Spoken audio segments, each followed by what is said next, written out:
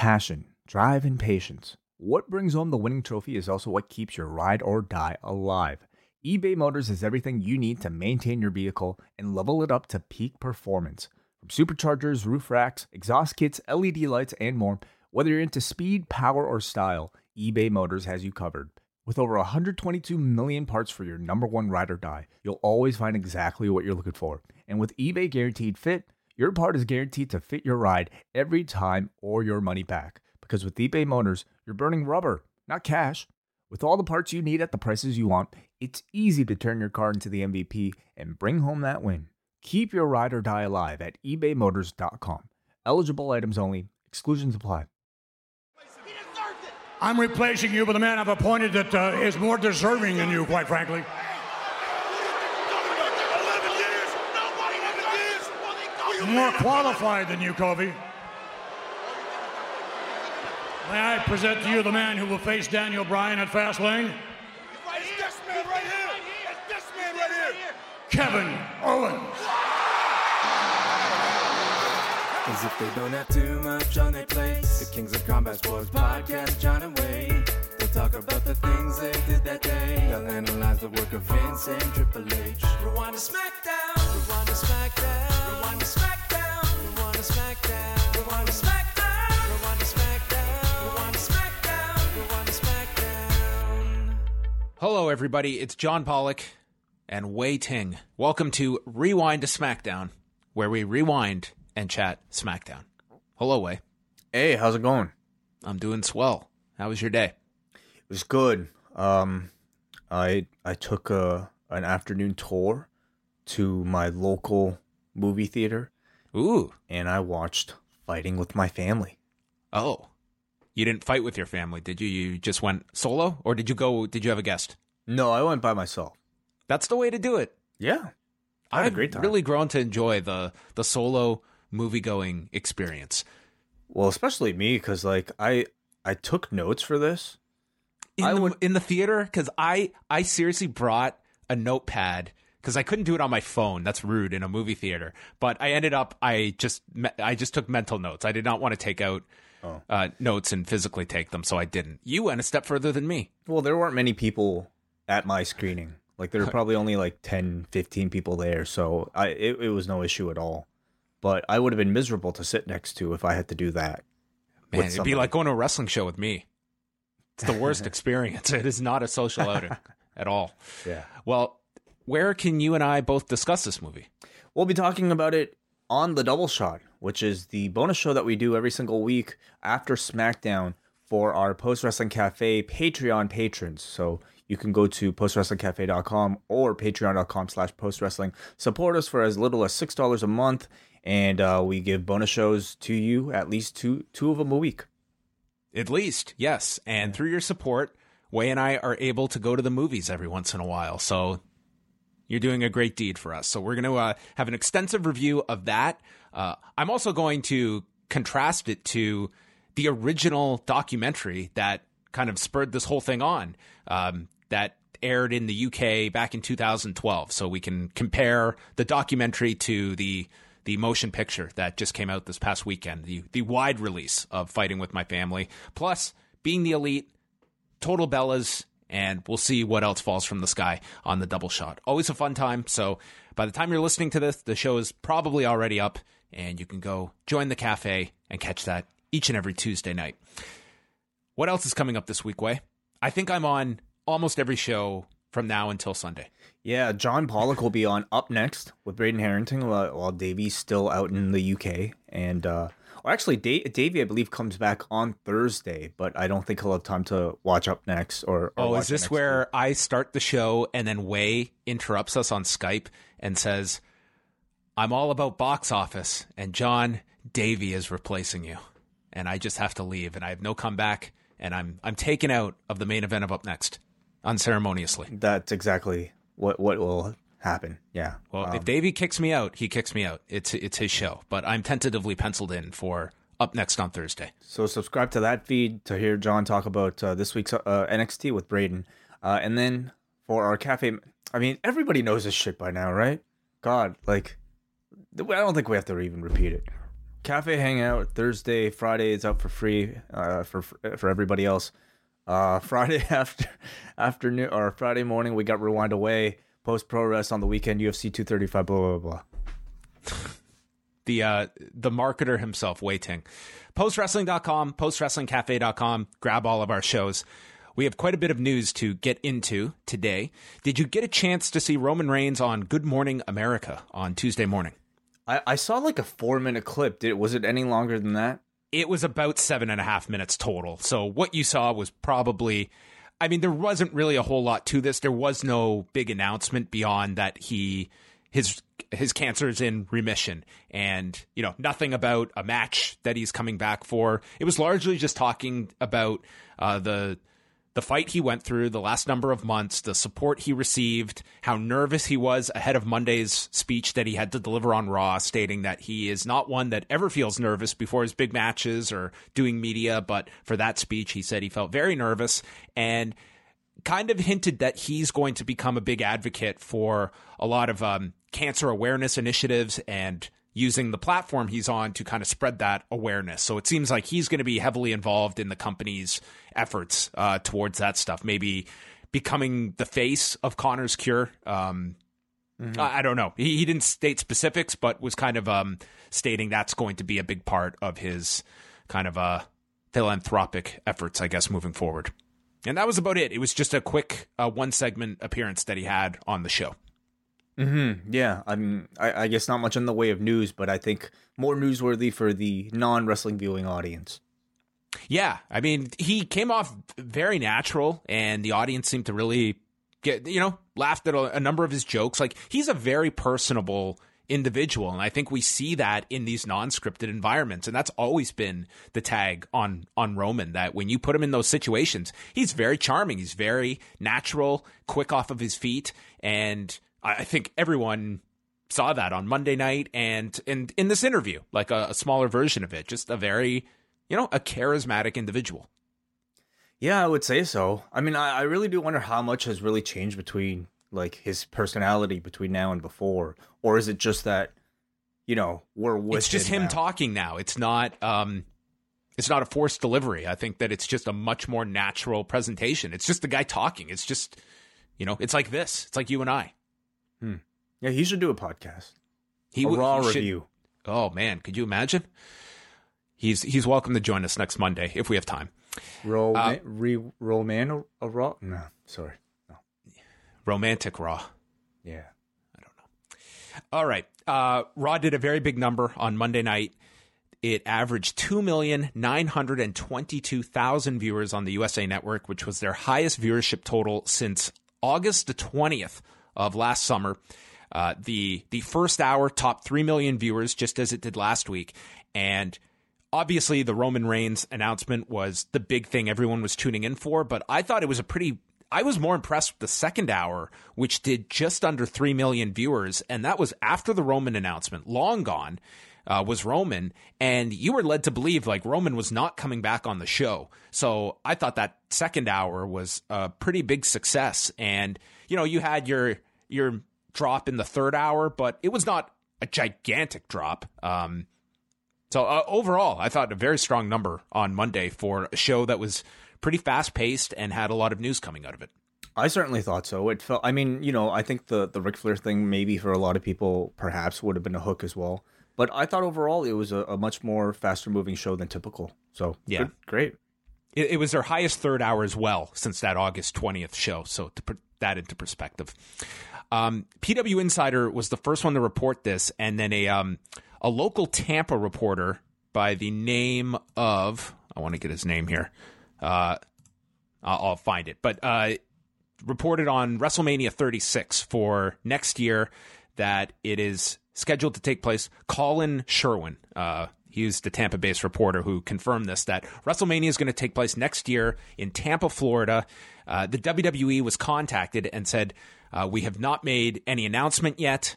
So no one is denying this, but it's expected that a press conference will take place next Thursday, March the 7th, to formally announce WrestleMania 36 taking place in 2020 in Tampa, which will be the first time it's taken place in that city of Tampa.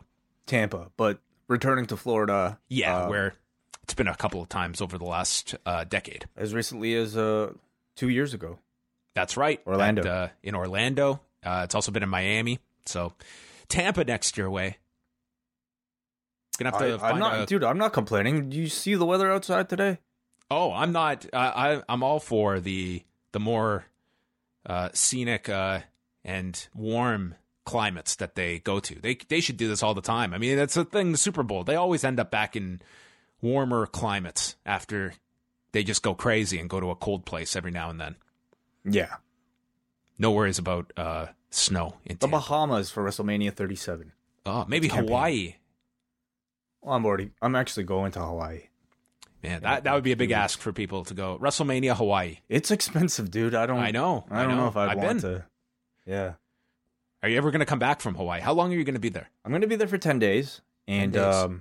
Yeah, it's not that cheap, but I mean, it's also me and my girlfriend, it's kind of on our bucket list. So this is sort of like a bit of a lull in the schedule. And so we decided to do it now while we both have some time. Are you going to go surfing? Yeah, definitely. Gonna try. I didn't go surfing when I was there, and I regretted it. I did go snorkeling. Snorkeling was really difficult to learn, but once I got the hang of it, I was getting very frustrated trying to learn it because I was breathing in the water through the tube, and I was just like, I can't do this. I was just getting annoyed, and then all of a sudden, I got the hang of it. I was like, oh, this is easy. Breakthrough. Wow. It was cool. It was a big discovery on my part. The Honky Tonk Man is going into the WWE Hall of Fame. They announced this today through CBS Sports. So the Honky Tonk Man and Jimmy Hart reportedly are going to be both going in together separately. Really? Well, Jimmy Hart with the Hart Foundation. Oh, it's the Hart Foundation, yeah. But And Jimmy's already in. Jimmy's already in. This is Jimmy's victory lap going into the Hall of Fame. But you're also going to get Rockabilly going in this year. Sure. And the real Double J, Jesse James. Remember that? Yeah. A whole triangle of garbage from 1997 going in under different circumstances for Billy Gunn and Road Dogg. Yeah. But who would have thought in 1997 if I told you Honky Tonk Man and Rockabilly, they'll go into the Hall of Fame the same year? God, I know. I think they could put on a whole concert of lip syncing. Who do you think will induct? That's a good question because I would have said Jimmy Hart. I think Elias might kind of make sense, the whole guitar thing, but there might be somebody more appropriate for his career. Yeah, I mean, Jerry Lawler's his cousin, but, you don't really... Don't they hate each other? They've had their issues over the years. I don't know how much... I mean, Honky Tonk Man himself, I think being a part of this whole thing is very interesting after... I remember interviewing him the weekend of WrestleMania in 2010, which was the year he was invited to go in. It was in his hometown of Phoenix. And at the time, he had signed a contract to do... I don't know if it was Wizard World or if it was a convention that was like a franchise, and they did different conventions throughout the year. So he had signed this deal, and like the WWE Hall of Fame, at least at that time, like it's not a big payday to go do the Hall of Fame. Like it was a few $1,000s, and he was going to make more doing the convention. So he told them, thanks, but no thanks. I'm doing this convention because it's paying me more. I'm going to do the bigger payday. And I mean, he's also been someone that had been adamant about not signing a Legends deal because he would have been giving control of the Honky Tonk Man character over to the company. So I don't know what he is signing coming in here, but that's why the Honky Tonk Man, he's always been very protective of that character and not signing over the rights to the company. And there's definitely been, contention over the years, but he's largely been on fairly good terms with the company over the last number of years. He's popped up with appearances every now and then. And I think he'll have a pretty entertaining speech as well at the Hall of Fame. Mm-hmm. So that's the latest. And yeah, there was also this story that came out today from TMZ Sports involving Matt Hughes. He has had 2 restraining orders filed against him, one by his wife, who I guess is soon to be ex-wife, Audra Hughes, as well as his twin brother, Mark Hughes. And his wife has alleged that there have been several instances over the last 2 years since the brain injury he suffered when he was in his truck and got hit by a train, where he has threatened her, tried to choke her, struck her in front of their children. And then the case with his brother is that they've had some big dispute over the ownership of this tractor. And Matt saw his nephew, Mark's son, who's a 15-year-old, riding the tractor, and he came over and grabbed the son and started like shaking him, and then later was accused of pouring gasoline over this tractor. It's a really just, horrific story. All of these allegations. But yeah, these 2 orders of protection have been granted. So Matt Hughes has to stay 500 feet away from his wife and apparently his brother as well. So that's it's really disappointing to read, because I think last time I thought Matt Hughes was in the public spotlight was when he made a reappearance following that terrible accident. I mean, yeah, that was like last January that he made the appearance at the UFC show, and yeah, it was a really emotional scene seeing him walk out, and that he clearly is suffering the effects of this. Like his speech is affected, his ability to walk. Matt Hughes is someone that a lot of people don't view in a very positive light. There's a lot of stories from his book that he put out that are pretty off-putting. So it's there were issues that predated this that people kind of viewed Matt Hughes in a very negative light. But looking at this now, it just seems that he's in an awful state at the moment. Well, listen, if like even a quarter of like what these allegations is true, I really sincerely hope this guy is getting the help that he truly deserves, because he sounds like he's just got a lot of issues right now. Tons, yeah. So that full story is TMZ Sports put it out. And the last thing here is I know I've had people asking me about tickets for SummerSlam, which is in Toronto this year at the Scotiabank Arena. And they're putting these travel packages on sale next Tuesday, but then the individual tickets will go on sale Friday, March the 15th. So that's when people can start buying tickets. That's where they're listing tickets for SummerSlam. I don't know when they're putting tickets on sale for TakeOver and Raw and SmackDown, because all 4 are going to be in the same venue this coming August, which I have deemed the Hell Week of wrestling, which there's probably going to be a lot of great stuff, but it's just the volume is going to be utter insanity with SummerSlam weekend here in the city and the finals of the G1 that weekend as well. It'll be a lot, yeah, but yeah, who knows? I mean, we'll deal with that then. AEW still has. Oh God, maybe they'll run a show that weekend too. Why not? Yeah, why not? I'm sure the UFC will have a show that weekend. It's just going to be insanity. You can get all the news up at postwrestling.com. Those are just some of the news items that were going down on Tuesday, and that takes us to SmackDown from Charlotte, North Carolina. A show that looked like they took whatever plans they had for the next couple of weeks and just destroyed them. Perhaps. And came out with a whole different vision is what this show felt like. This felt like a big reset tonight. Every episode feels like it's some type of reset. Yeah, this week has certainly felt like a big adjustment for several key programs, and we'll get into all of those. It started off with Shane and Stephanie in the ring with Daniel Bryan and Rowan for what Shane called an historic contract signing. Stephanie points out that Daniel Bryan is sitting in a leather chair, and I thought Bryan really needed to have a comeback for that. Stephanie, like what a shitty line to just call this guy a fraud under her breath, pointing out the leather seating that he is occupying. What are you supposed to do? I guess. The crowd is chanting Kofi, and then Shane took us through the retrospective look at Kofi Kingston, stating it took him 11 years to become an overnight success. They showed highlights of his debut in 2008, all of his near elimination spots in the Royal Rumble, championships he's won, being part of the New Day, and Stephanie, with the line of the year, said that it all led up to Kofi Kingston, who scored a, quote, globally trending victory over Daniel Bryan. That's the biggest feat of all, a globally trending victory. I mean, listen, like, to this company, like, this is just normal speak. This is just their way of communicating. I mean, it's not the type of language that I think, sane people would engage in a friendly We should try manner. and talk like them. Wouldn't it be fun? But I mean, to them, this is just like, how else do you describe what this was? But the words that they used, this is just how they talk. We're no longer podcasters, Way. We're audio presenters.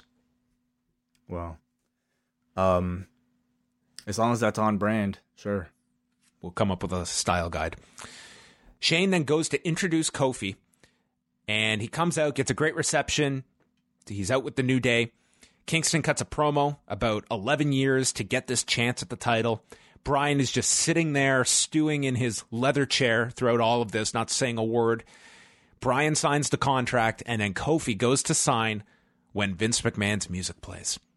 And out comes Vince McMahon, and he says that he appreciates what Kingston has done for the past 11 years. However, he has to give the best caliber of competition and the best box office. And he is replacing Kofi Kingston with someone more deserving and qualified. Enter Kevin Owens and his new ink on his right arm as he comes out with a new shirt that reads "Fight Anyone," walks into the ring, signs the contract. New Day is like, Xavier especially is like comically furious to try and sell this outrage. And I think he's had the shirt for, I don't think it's new, but. Oh, I thought it was, I just thought the wording was different. Maybe I'm wrong. Maybe. You could be right. Anyway, doesn't matter. New Day is furious, and they walk out as the crowd is chanting for Kofi. Not having any knowledge of what this change is, my immediate reaction is they're going with Kofi at WrestleMania. Yeah, I think that was at least, most of the Twitter audience's reaction as well. And I don't think they would engage in any of this discussion unless it was for that reason. We don't know if it'll be a singles match or it might be a triple threat, but I think most people who have watched a lot of wrestling kind of have a feeling of knowing what's up, and this really can't be seen as anything but a positive move of them listening to their audience and going with Kofi Kingston at WrestleMania. Yeah, and this would be the third main event for Fastlane that they've gone through. They had the original idea, then they switched it to Kofi, and now they've switched it to Kevin Owens, who I was under the impression would be facing Daniel Bryan at WrestleMania. I wasn't specifically told his name. It was somebody that is presented as the complete opposite of Daniel Bryan that's coming back, and I put two and two together that meant Owens, and it certainly feels like they're flipping Fastlane and WrestleMania, unless Owens is somehow going to still be involved in this post-Fastlane. But it seems to me that Kofi, they realized like this thing got over way beyond our expectations. We don't have a big program for Daniel Bryan. We have stumbled onto the big program. Let's not waste it at Fastlane. Let's build it up so that it's even more important rather than just blowing through it on 3 weeks' notice. Absolutely. I mean, certainly I could understand if they were adamant that Charlotte be a part of that main event, or if Roman Reigns be a part of his main event, or even if Batista be a part of his main event, WrestleMania 30. I don't necessarily see the same level of care on their part for somebody like Kevin Owens. As much as you and I might like him, I just don't see their desire to protect that main event as much. That said, though, he could still be a part of it as part of a triple threat. We don't know exactly what that match is going to be at Mania yet. But at the very least, I think certainly the right choice to go with Kofi Kingston. Again, this is all, we're all assuming that this is what it is. But I don't think you can look at anything, but you can't look at this as anything but a positive if you were to make that assumption. The way that they got here was very much the same story as Becky and Charlotte, like almost down to the Is it too similar? I would say a little. In the end, it doesn't matter because the audience only cares about the result. But I have to say, like, it kind of feels a little bit lazy, with Vince like coming out in that same fashion and replacing one challenger for another. Only this time, he didn't even really give a reason. the reason was that he feels like this is the biggest box office.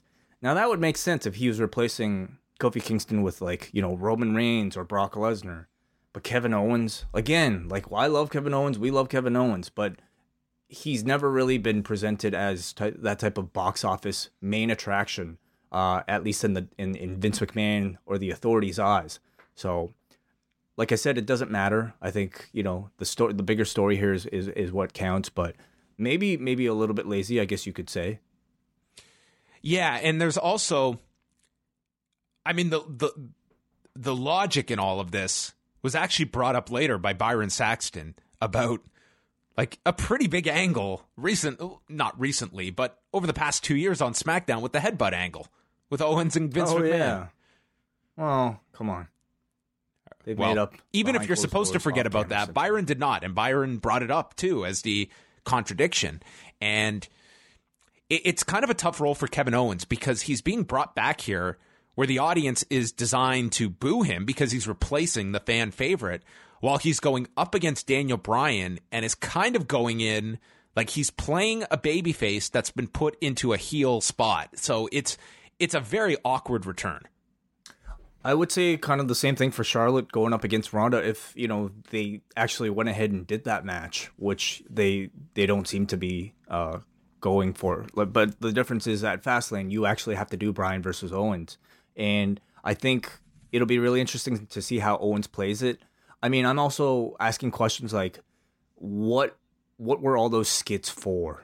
You know, him at the bowling alley. I think those will be forgotten and end up on some WWE bloopers reel. Yeah, I wonder. I mean, you know, he mentioned that he was going to be off for more than a month, and obviously he's back before that.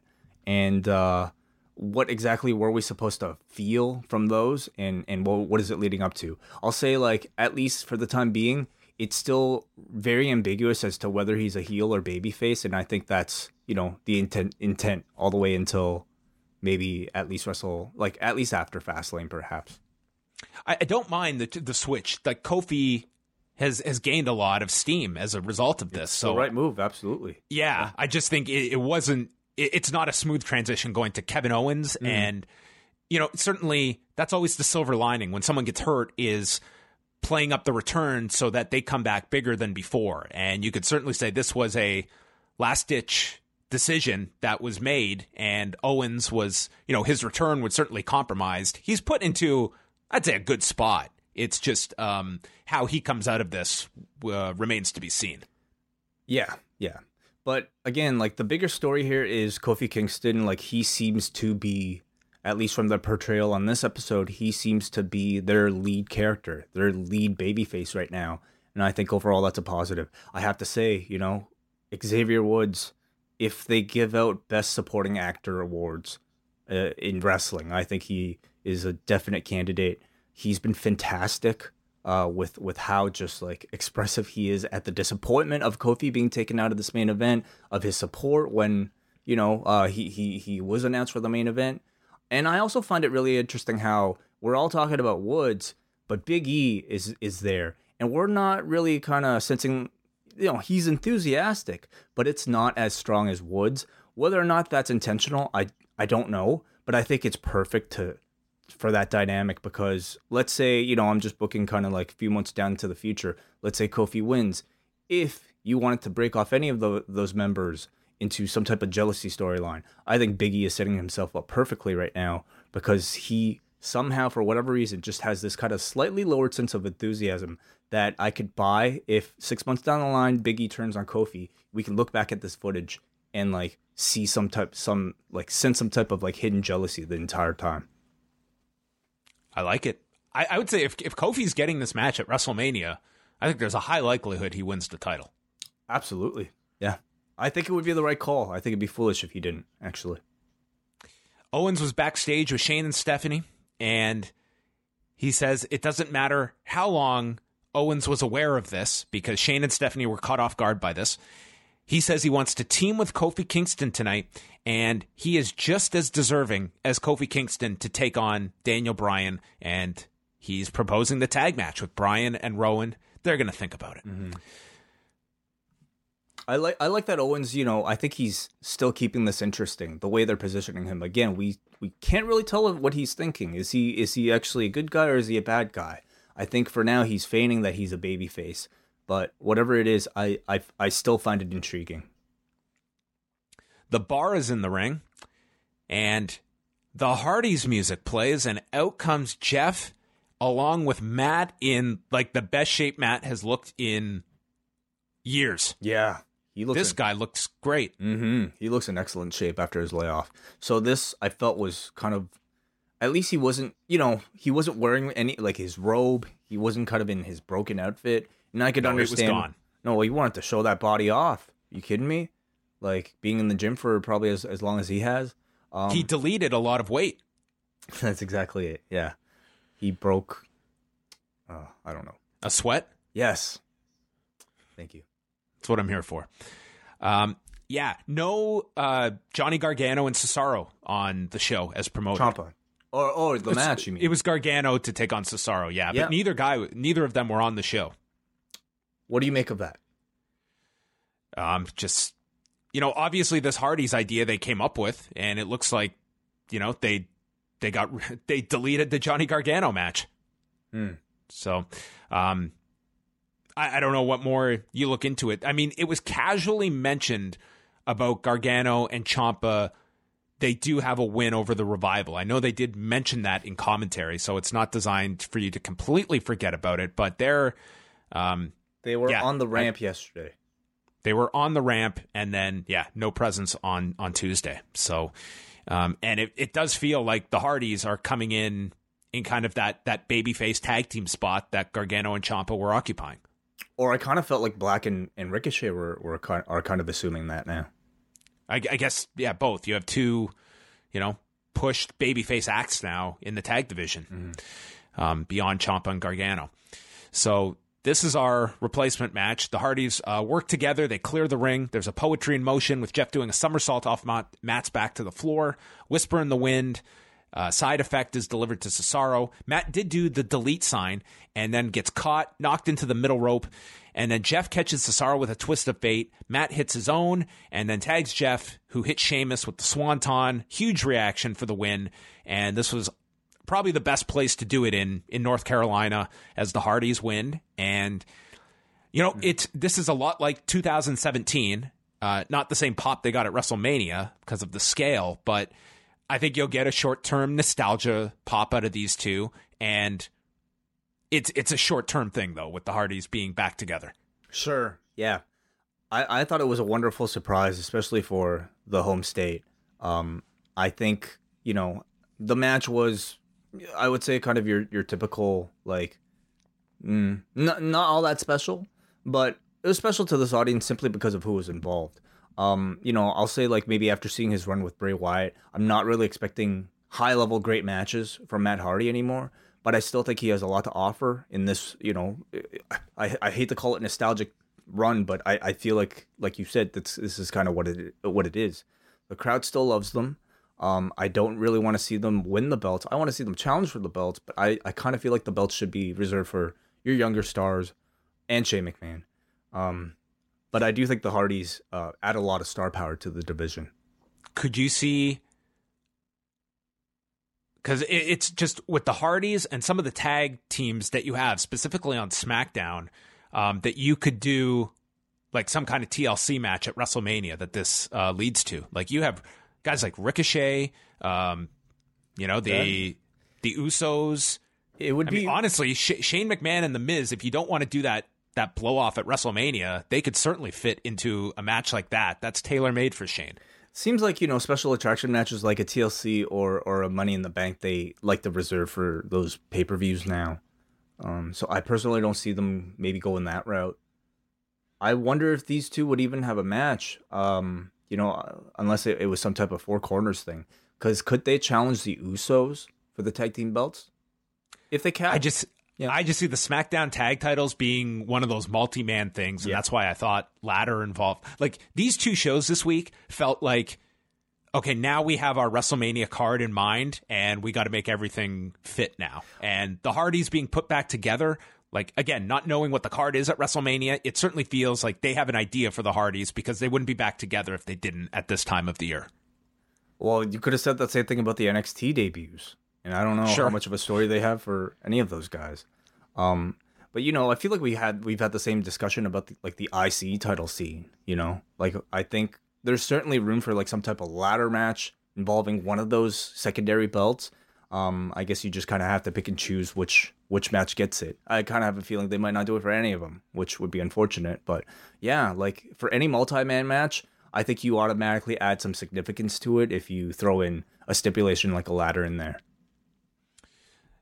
Aleister Black and Ricochet were in the back, and Ricochet says, "The Hardys have returned. Can you imagine the two of them in the ring with us?" This was a very straightforward delivery from Ricochet. So they're clearly committing to Black and Ricochet as a tag team on the main roster. You know, after like their first week debuting as single stars, this week they are, you know, committing to them as a tag team from this point on. I mean, here with Ricochet stating his dreams of facing the Hardys as a team. Yeah, I mean, and that kind of goes to my thinking of putting a bunch of these teams all together at WrestleMania. I could certainly see this happening. And Lana is in the locker room. She doesn't know what all the fuss is about with Ricochet. He's not special. And Aleister Black is ordinary. And Ricochet comes back and says, "Didn't you used to be on Total Divas?" No, he did not say that. She also adds, "You are not former champions or veterans in the locker room. You will be crushed." Ricochet points out that they did beat the Revival, and Ricochet likes proving people wrong, and Rusev can't crush what he can't catch. And Aleister Black said, "Allow me to translate a little bit for you. Oh my God. Rusev and Nakamura will fade to black. Because you see, Lana, my last name is Black, and when you fade to black, that is something we call a play on words." And scene. Is Aleister Black your new TJP? The 9 to 5 Satanist? Listen, man. That's the announcer's fault for putting that visual in our head of the for all the 9 to 5ers out there, you have Aleister Black. I hate that we're even having like this conversation regarding Aleister Black because, you know, we've also had conversations about him being the next Undertaker and how I think if given the right treatment, he could be taken as such a serious threat. Instead, though, I mean, man, it's week after week of like, I think these pretty cringeworthy promos. That's just 2 weeks in, it's already too much, man. It's been really bad for Aleister Black. I mean, if you have not been following him, go back to the NXT episode where it's the culmination of the summer-long parking lot attacker and Aleister Black storming Full Sail, and the camera follows him from the back into the ring, and he is killing dudes with the black mask. It is like the coolest action scene they've done in NXT. It was awesome. This guy felt like Steve Austin storming the Full Sail and just killing everyone. It was like watching Jason Statham in a movie, but it was a wrestling environment. It was so awesome. I want that guy. I don't want the guy. That's what I don't want the guy backstage. This guy has top babyface potential, in my opinion, and could probably be a fantastic heel down the road too. And these segments are not for him. I don't mind him talking, but he does not need to be talking if this is the verbiage. Yeah. Then we got a video for the Honky Tonk Man going into the Hall of Fame, and R-Truth is out with Carmella, and this is the latest resurrection of the United States Open Challenge. I love this thing. I can't recall the last time this has lasted for more than a week. They're very short term. Maybe we're going to get another top 10 list for future challenges that will also last a week with the wrestlers voting. He said he always wanted to be like his hero John Cena when he was growing up, with the comedy that R-Truth is actually 6 years older than John Cena. And he's going to follow in his footsteps and continue the Open Challenge. Andrade comes out for the challenge, but gets nailed from behind by Rey Mysterio, who runs into the ring first, which I guess is how they determine how an open challenge is answered. It's the first one into the ring. Makes sense. So the key is for these wrestlers to get the rundown before the show and then be in the crowd so that they can just run in instead of having to run from the back down the ramp. Or just wait under the ring the whole time. So Truth asks them to just get along, and he doesn't know who he's going to face right now. And he asks, what would John Cena do in this situation? Carmella says, well, Cena would face both of them at the same time. Truth notes, that's really brave. And he was just going to turn down both. But he says he's going to make John Cena proud. So he's going to face Andrade and Rey Mysterio with the title on the line. Yeah. All this John Cena stuff, I feel, is probably happening for a reason. And I guess you could make the assumption that maybe he's working R-Truth. I don't even know if it'd be so much a match as, maybe just a fun segment in the middle of Mania or something. They'll do a rap together. Oh, a rap battle. Sure. This was the Rey Mysterio show. He started this off with a head scissors sending Andrade to the floor, and then he went for his sliding splash but got caught with a drop kick by Andrade before landing it. Went through the commercial. Truth lifts up Andrade on his shoulders, and Mysterio follows with a springboard Hurricane Rana. This looked incredible. Yeah, it was They great. cut to Zelina Vega, who was stunned, and then Truth splashes Andrade. He calls for the 5-knuckle shuffle and hits it on Andrade. Zelina gets on the apron to try and help Andrade, but gets yanked off by Carmella. He was going for the AA. Right. With the fireman's carry. Right, when he lifted him up and then Zelina pulled Andrade. Ray came back with a seated senton, missed the 619, and then he gets cracked with a spinning elbow from Andrade. They showed the replay, and this thing looked snug as hell. Yeah. Ooh. Cabrera is caught by Andrade, and then Truth comes back, and both get sent onto the ropes. Ray goes for a double 619, but Truth is able to get out of the way, so the 619 is hit to Andrade, but then Truth grabs Ray and schoolboys him, and R-Truth pins Rey Mysterio in 2019, and Ray was smiling after this loss to R-Truth. I thought it was a finish you could buy, in this type of context. I didn't mind it at all. I kind of enjoyed Truth's faux Cena gimmick, and I'm kind of looking forward to see where it ends up. It was brief, this match, but I thought it was a lot of fun, It definitely held my attention. I think Andrade and Ray, even after taking a few weeks off, these guys pick it right back up. I really wouldn't mind if these two continue to wrestle each other for the rest of the year and no one else, because these two are just always excellent when they're in there together. Do you think spoofing Cena stuff could have some legs for R-Truth? Like he could come out and start going over beginner's thugonomics. He could have a... Yeah, sure. Him thinking that he's Cena, I think would be but fun. screwing up all of his he could have a shirt that instead of and it just reads "fuck rules" on it. Oh, okay. Like screwing up like that. Yeah. Yeah, sure. Tons of great ideas for R-Truth. This was the first time he was on television, I think, since winning the title. He had been off for like a month. I mean, same with Nakamura, Rusev. I mean, Lana got to speak on this episode, which I think was the first time in a while. So after maybe, the NXT call-ups last week and maybe Elimination Chamber kind of derailing a lot of these guys, it seems like they're starting to pick back up. You know what that was the casualty this week? No follow-up on Sonya Deville pinning Asuka. I totally forgot about that. Like, they didn't announce a match. There was nothing building off of last week. It was just... it was Mandy. Mandy pinned. Oh, sorry. Yeah. Mandy pinning her. Yeah.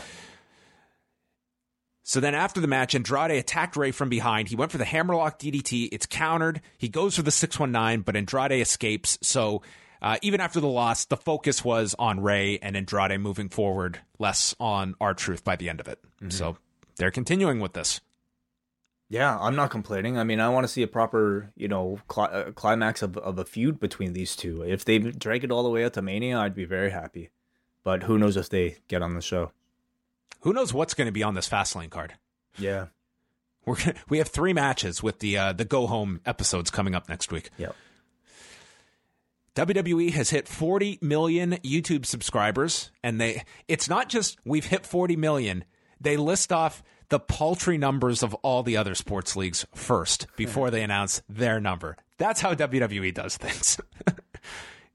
I mean, it feels like it's like saying 40 million what does that mean? We've got to put it in context of how big this is compared to everyone else. It's like people won't be amazed enough by 40 million subscribers. Their whole identity forever has been to try to, find relevance and credibility amongst other mainstream entertainment, products.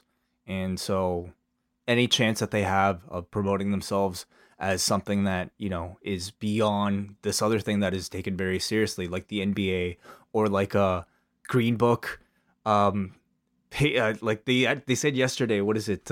Fighting with My Family opened up with such and such box office, which is 4 times the amount of box office from the best motion picture of 2019 or 2018, The Green Book. So whatever that means, like all these fucking qualifiers just to kind of attach themselves as somehow better than, this mainstream thing.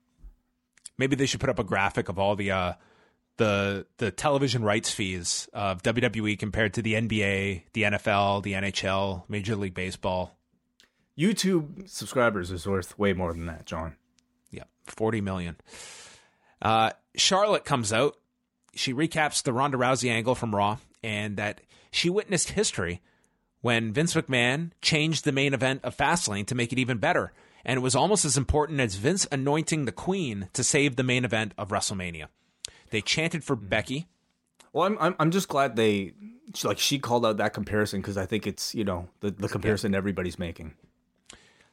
And then she refers to the criminal Becky Lynch and the quitter Ronda Rousey. She's the gold standard. She does the media, charities, live events, and she would never lay the title down. And those two fear her. They replayed a clip of a Ronda Rousey interview from last November about being a true champion and that being a champion is about being the best on your worst day and not a fair weather fighter.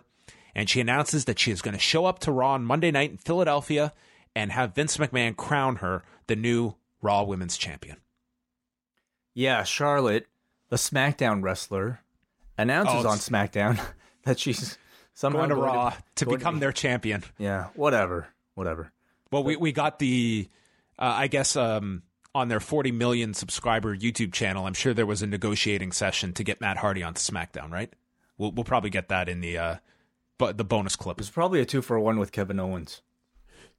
Oh yeah, he was on Raw too, wasn't he? I think so. I don't know. Oh my God, my head spin. I don't even flinch. No one cares. I thought Charlotte was really good here. She's the lone heel at this point in this feud, or at least they want her to be the lone heel in this feud. And I think she's doing a good job being hated enough for both Ronda and Becky.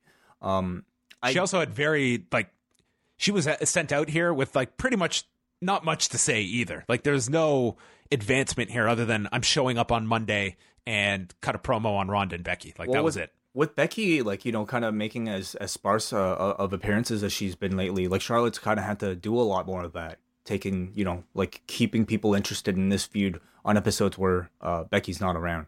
I think she's great in the role. She gave some great facial expressions in this segment. She gave this really great evil Joker-like grin. I liked it a lot. There are times though where I almost feel like she's trying a little too hard to kind of sound like your stereotypical movie villain. When I think, when she talks naturally, she gets booed just as much. When she was a babyface, she was getting booed. So there are just times where I feel like she might be able to tone down kind of the, slow talking, I'm so much better than you type of vibe a little bit. But, who am I? It's a minor point, but it was such a big angle that it did feel awkward to me that she's doing this promo without any acknowledgement of what happened to her father the night before. And I know that's it's kind of a tricky angle for her to, react to her father being beaten down by Batista when she's in this heel role. But I think that's a gap you have to find a creative way to make sense of, because you can't just ignore such a major angle and the very next night she's out there not acknowledging it. I wonder how they would handle that, because that is very difficult. Shinsuke Nakamura and Rusev took on Aleister Black and Ricochet, and they explained, we got the whole backstory here, Way. It all makes sense. Rusev has become so frustrated that he's even teaming with Nakamura now. And the story is that Lana pushed the two to get together and team. I was like, I could have sworn I saw a segment where the two of them were upset together backstage and agreed to team up against Carl Anderson and Luke Gallows right there on the spot. But now we learned this has been Lana's master plan since shattering her ankle at the hands of her husband. Well, Rusev did come out to save Nakamura first. So maybe that's what they mean, that Lana encouraged him to do that. I guess so. She's the mastermind. Yeah. Rusev, get my ankle broken and then whatever. It's fine. Rusev distracted Aleister Black, allowing Nakamura to kick him, send him to the floor. Oh, and then we got the bear hug of doom applied by Rusev to Black. Black sold for a long, long time here. He tagged in Ricochet. Nakamura's gear, each week he's turning more and more into Kane with like the red and black outfit. Wow. Yeah. Ricochet hit a standing shooting star, which Tom Phillips called a moonsault. Then he sidestepped a Machka kick and was caught with a spinning side slam as Rusev yelled, "You damn rookies." He went for the accolade. That was avoided. And then Ricochet hit a Fosbury flop onto Rusev. Black was tagged in. He was hit with a reverse exploder. And then Nakamura sets up for the Kinshasa, but gets caught with the Black Mass, and Black pins Nakamura. So it seems like what they're playing up with Black is that this guy can get his ass kicked for the entire match, and he just has to hit this kick, and he wins. I mean, yeah, absolutely. I guess that's how they kind of book their baby faces, isn't it? Unless you're Braun Strowman, everybody is an underdog who, like, struggles to win and kind of has this, they're treating the Black Mass like an RKO, no comeback needed, just like one hit of that finisher, and you can get the pinfall. So will Aleister Black's name in 6 months be Aleister Black, Aleister Black, or Al? Just Black? Here comes Black? Black Mass. That'll be his new name. Yeah. I think he'll keep Aleister Black. It's simple enough, Aleister. Al? I hate Aleisters. Alan? I don't know. Alan Black. I thought the crowd were really hot to start this one. Seeing Aleister Black in there with Shinsuke Nakamura, seeing Ricochet in there with Nakamura, I mean, in a different setting, these would both be dream match scenarios. So maybe a little disheartening to like see them here and just not get that big of a reaction nor that much of a chance to like kind of showcase what they could do together. But whatever, it's not the time or place, I guess. I think the crowd never really recovered from like Rusev's heat with that long bear hug. It just seemed to kind of kill them, and they didn't really peak as much for the finish as as hot as they sounded for the beginning. This is when, as the crowd cools down, Pat McAfee pops up from underneath the ring and says, don't sit down. Yeah. Everybody at home is losing their shit. Come on. He'd be a great cheerleader. Just yelling, like, in between commercials, yelling at this audience. That'd be great. He could be the new Wildcat Willie of the WWE. I don't know who that is, but we'll talk about him on the Nitro review. Oh. I think Ricochet and Black are excellent, but I feel like it's almost too soon to put them together as a tag team when it's their debut, essentially, still at this point.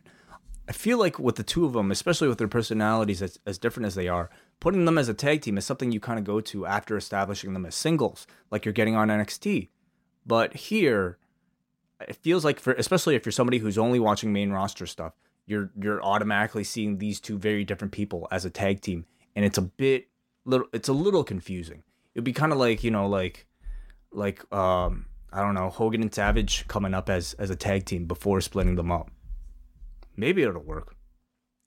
It more seems that they want to get these guys on television, and it's easier to get them into one segment together or one match together rather than spreading them out into singles matches. So, I mean, that makes sense to me, John, but you tell me, is that a good plan to promote two of your biggest stars from NXT in singles runs? Listen, I think in 3 weeks' time, we can look back at where this Mania card is shaping up, and I think we can make a pretty educated conclusion as to whether these call-ups were an irrational split last second decision or something that they had solid plans for. Because the way this card shapes up, they're still pushing these guys, but how are they going to be overshadowed leading up to WrestleMania? Like we always talk, this is the hardest time to introduce new talent because, you're putting this whole card together. You don't want guys to get lost in the shuffle before WrestleMania. I think that's a really bad way to introduce guys. So I think we'll know in a couple of weeks where they're figured into at WrestleMania because, we know it was a last-minute decision to put these 4 onto the main roster and create a lot of chaos in the process. Kayla was backstage with AJ Styles. He first off says he's very happy about the news with Roman Reigns, and Kayla talks about AJ Styles being a great family man, a great champion, and at times a ferocious pit bull. But asks AJ, how are you planning to move forward? Because some say you're in a slump. And AJ acknowledges he is his harshest critic. He has not been at his best lately, and he had his opportunities with Daniel Bryan. He did not succeed. But it took him 15 years to get to the WWE, and he will not stop listening. He will stop listening to the critics and is going to step up to the next challenger and just keep fighting. So Randy Orton walks in, and he just says, the house that AJ Styles, what? And that was Randy Orton's entire contribution on this episode. Yeah, that was it. That was it. This guy's got it made. I mean, clearly they're going for the slow build for this one. I wouldn't expect this match at Fastlane. I think they're building towards a Mania program. So if they took their time for this, why not? But where do you put AJ on that card? You should have him on Fastlane. I don't know what you do with him. Why? I want to watch a good show next week. Yeah, I guess it depends how much room they have. Not a lot of people didn't get on Elimination Chamber. Maybe he can join your pal Crone Gracie and chat about the Flat Earth. Oh God, the Earth. How disappointing. Is that a real letdown for you, Way? You were really high on Crone Gracie. Yeah, his jiu-jitsu, but I mean, as a person, I don't really know anything about him. Lacey Evans came out and she walked down the ramp. She walked up the ramp. That was her contribution on the show. They replayed the segment involving Roman Reigns from Monday, and then we had our main event. Kofi came out, left Xavier Woods and Big E at the entrance, and he came out, and we had our main event tag, Daniel Bryan and Rowan against Kingston and Kevin Owens. They mentioned Bryan having this lump forming on his forehead. I didn't get a really good look at this. Did you? No, I didn't. Did he get hit? This is when Byron brought up Kevin Owens headbutting Vince McMahon in 2017. So maybe he did so much damage to Vince McMahon that he has forgotten. Yeah, I don't know. Could they have worked that somehow into Vince's reasoning to use Kevin Owens? I would hope so. Yeah, I think that you should always, especially big angles like that. Yeah, that I think most people remember. You should do a little care in your own storytelling. Bryan has the advantage on Kingston. Then Rowan was in. Phillips notes that most people in Kofi Kingston's position, losing the title match, they would just go on Twitter and gripe. Not this Kofi Kingston. Are they talking about Becky Lynch? I guess so. Yeah, I guess this was a subtle reference to Becky Lynch, perhaps. Sure. Bryan hit a superplex onto Kingston, then goes for the label lock. Kingston gets to the rope.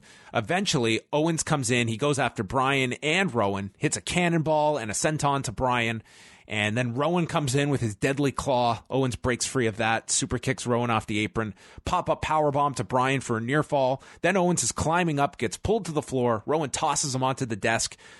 Kingston then gets caught, knocks Rowan into the post, trust fall off the top to Rowan, and then Bryan is alone with Owens in the ring, misses him in the corner, and Kevin Owens hits him with a stunner and pins Daniel Bryan, who is racking up quite the amount of losses as WWE champion because he's got another challenger to make. Yeah, the guy gets new challengers every single week, so yeah. And they have not really led to title matches so far. It's like the curse. Mustafa Ali pinned him in a tag match.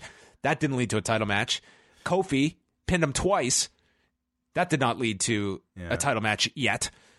So Owens is the latest. I just imagine like the conversations the agents must have with him every single week. Okay, Brian, we need you to do us a solid, okay? We got a new guy to build. And then next week it's like somebody else, and then the week after that it's somebody else. I mean, they're very lucky that they have somebody as giving as a Daniel Bryan as their champion. Guys, how about I have a match with myself? Could I lose that? Could I lose a match to myself? Is that possible? Yeah. I thought it was a decent main event. I thought that they did a good job, again, keeping the focus on Kofi as the featured player here, while at the same time reestablishing Kevin Owens as a threat. Stunner as a finish, why not? Sure. At least he's finishing people with it, right? So I'm sure Austin is happy. The character's interesting. I think he's... What do you think? What do you think right now? Do you think he's Kevin a heel? Owens? Yeah. Do you think he's a heel or babyface? I don't think they quite know at this point. I don't know what their long-term vision is because I don't know if there's one. It seems like this was this just screamed a change in plans, and they said, "Hey, this main event, we're moving this, so we need someone to fill in. Let's get Kevin Owens back on TV. He's fresh. We're going to do this now because he's not going to be the Mania opponent." And I'll say this, if Owens is just being inserted to play out Kofi's spot at Fastlane, and then they're moving to Bryan and Kofi as a singles match, I feel bad for Kevin Owens because I could see him in 3 weeks just being right back to a kind of mid-card spot. It's true, yeah. But potentially, but we shouldn't condemn until we see what actually happens here. But I'm also thinking about Kevin Owens versus Daniel Bryan at WrestleMania, if that was the original plan, how that would have went. Because that would, you would assume that Kevin Owens would have had to have that match as a babyface. And I also wouldn't see Kevin Owens necessarily winning that match. So maybe he would kind of be back to zero anyway after Mania. But anyway, we're thinking out loud here. Who knows what they have planned? If anything, I am intrigued at what they have in store. And I think with the tease now that Kofi Kingston will be in some form or fashion in the title program at WrestleMania, I think a lot more people are going to be invested in what exactly this whole thing is going to turn into. Yeah, I think that it's, the audience is certainly into Kofi. I do question how it does take something to pull off this role as the babyface that has been slighted by the promotion, and you're explaining that story with Becky really hitting on that character at the moment. Kofi, you did not have this, you could see this guy is continuing on this show. He's upset he's lost his title match, but to me, it was like this guy should have been a lot more outraged than he was. Like he just basically got fucked in the opening segment, and then he's just coming back for this main event. So I just don't know. It does take a certain... You don't think he's showing enough anger? It didn't come across to me like this guy was, I don't know. It didn't to me was not the level of outrage that should be associated with this. I mean, look at Becky. She's in jail. Well, exactly. But I think they already have that guy, they have the guy who in Becky Lynch, who kind of lashes out in anger when she doesn't get what she wants. Kofi seems to be, at least in this episode, playing much more of a, taking much more of a pacifist stance on in terms of accepting his fate but not being happy with it, and who knows how he'll retaliate. I mean, feel like maybe the presentation with him might be more like him continuing to prove why he is deserving. He should come out next week and wear an AEW shirt. Damn. Wow. So that was SmackDown. I like SmackDown. I thought, there was a good surprise with the Hardys' return that they gave away on TV. I thought it was a solid triple threat match for the U.S. title.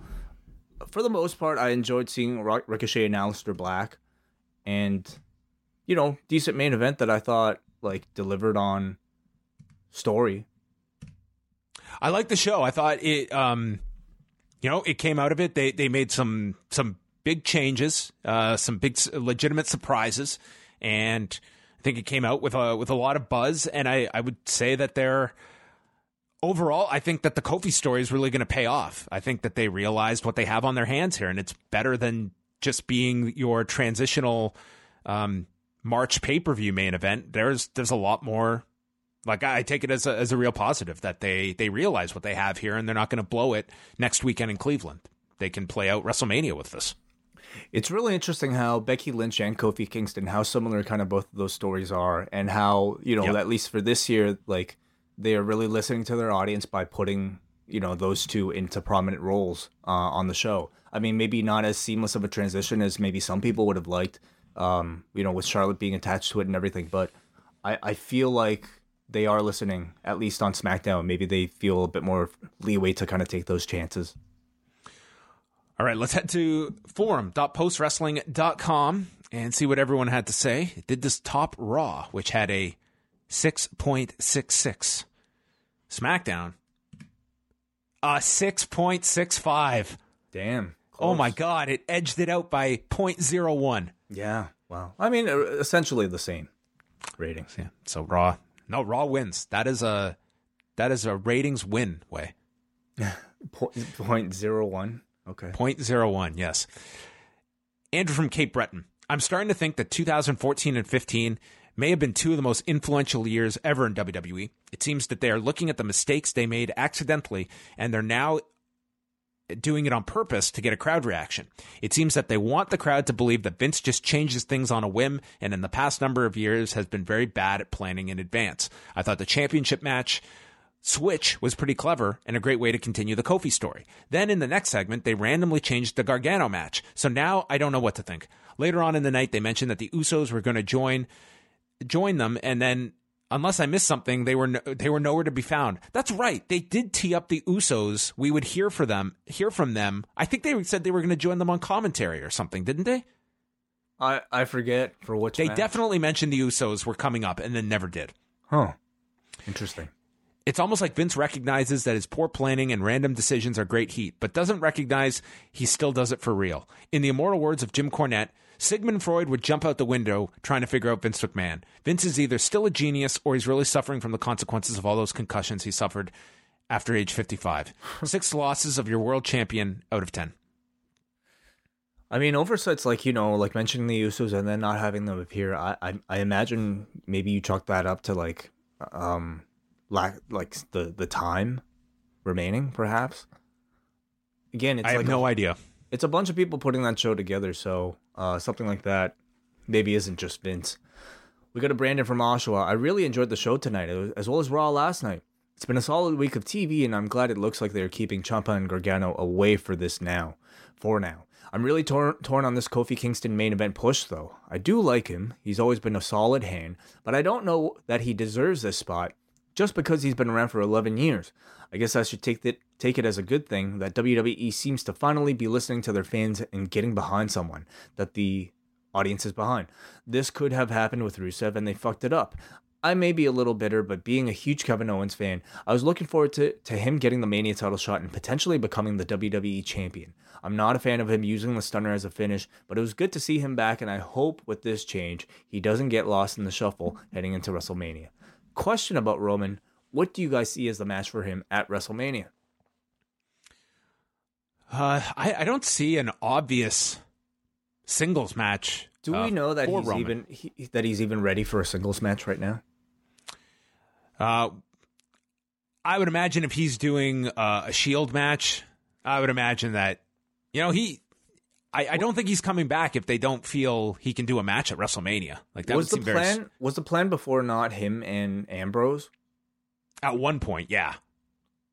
They could still do that. I guess, yeah. Have this full reunion and then in the end just have Ambrose turn on him again to lead to the program. If they want to put Dean in such a prominent match, yeah. I would say if you don't have a commitment from the guy, I would question putting him in such a big spot when there's nothing to there's nothing to make off of Dean beyond that. Mm-hmm. I don't have a great idea on the roster for a singles match. Yeah, I don't know either. I don't want to see Lashley it could end up like Roman and Drew McIntyre. I don't know. Mm-hmm. Yeah. Sorry, is it your turn? Oh, it is. Gerard. Don't know what else to say, except I thought this was a really good show focused on in-ring action, and I'm a hard grader when it comes to WWE. Obviously, the storyline with Owens is going somewhere other than just simply replacing Kofi at Fastlane. I want to say this could be something that could lead to saving Kofi versus Bryan for Mania, but I don't know. Nor am I good at predicting where WWE booking is going, especially beyond one pay-per-view. Where do you guys think this storyline is going? Well, we spent most of the show discussing it. We got a Jalen from Pickering who says, strong week for WWE. I'd be very okay with that being the norm. I like where the end result of Owens getting the title match should go, but I don't like the similarities it has to the women's titles feud. It's made even worse because Owens is supposed to be a face.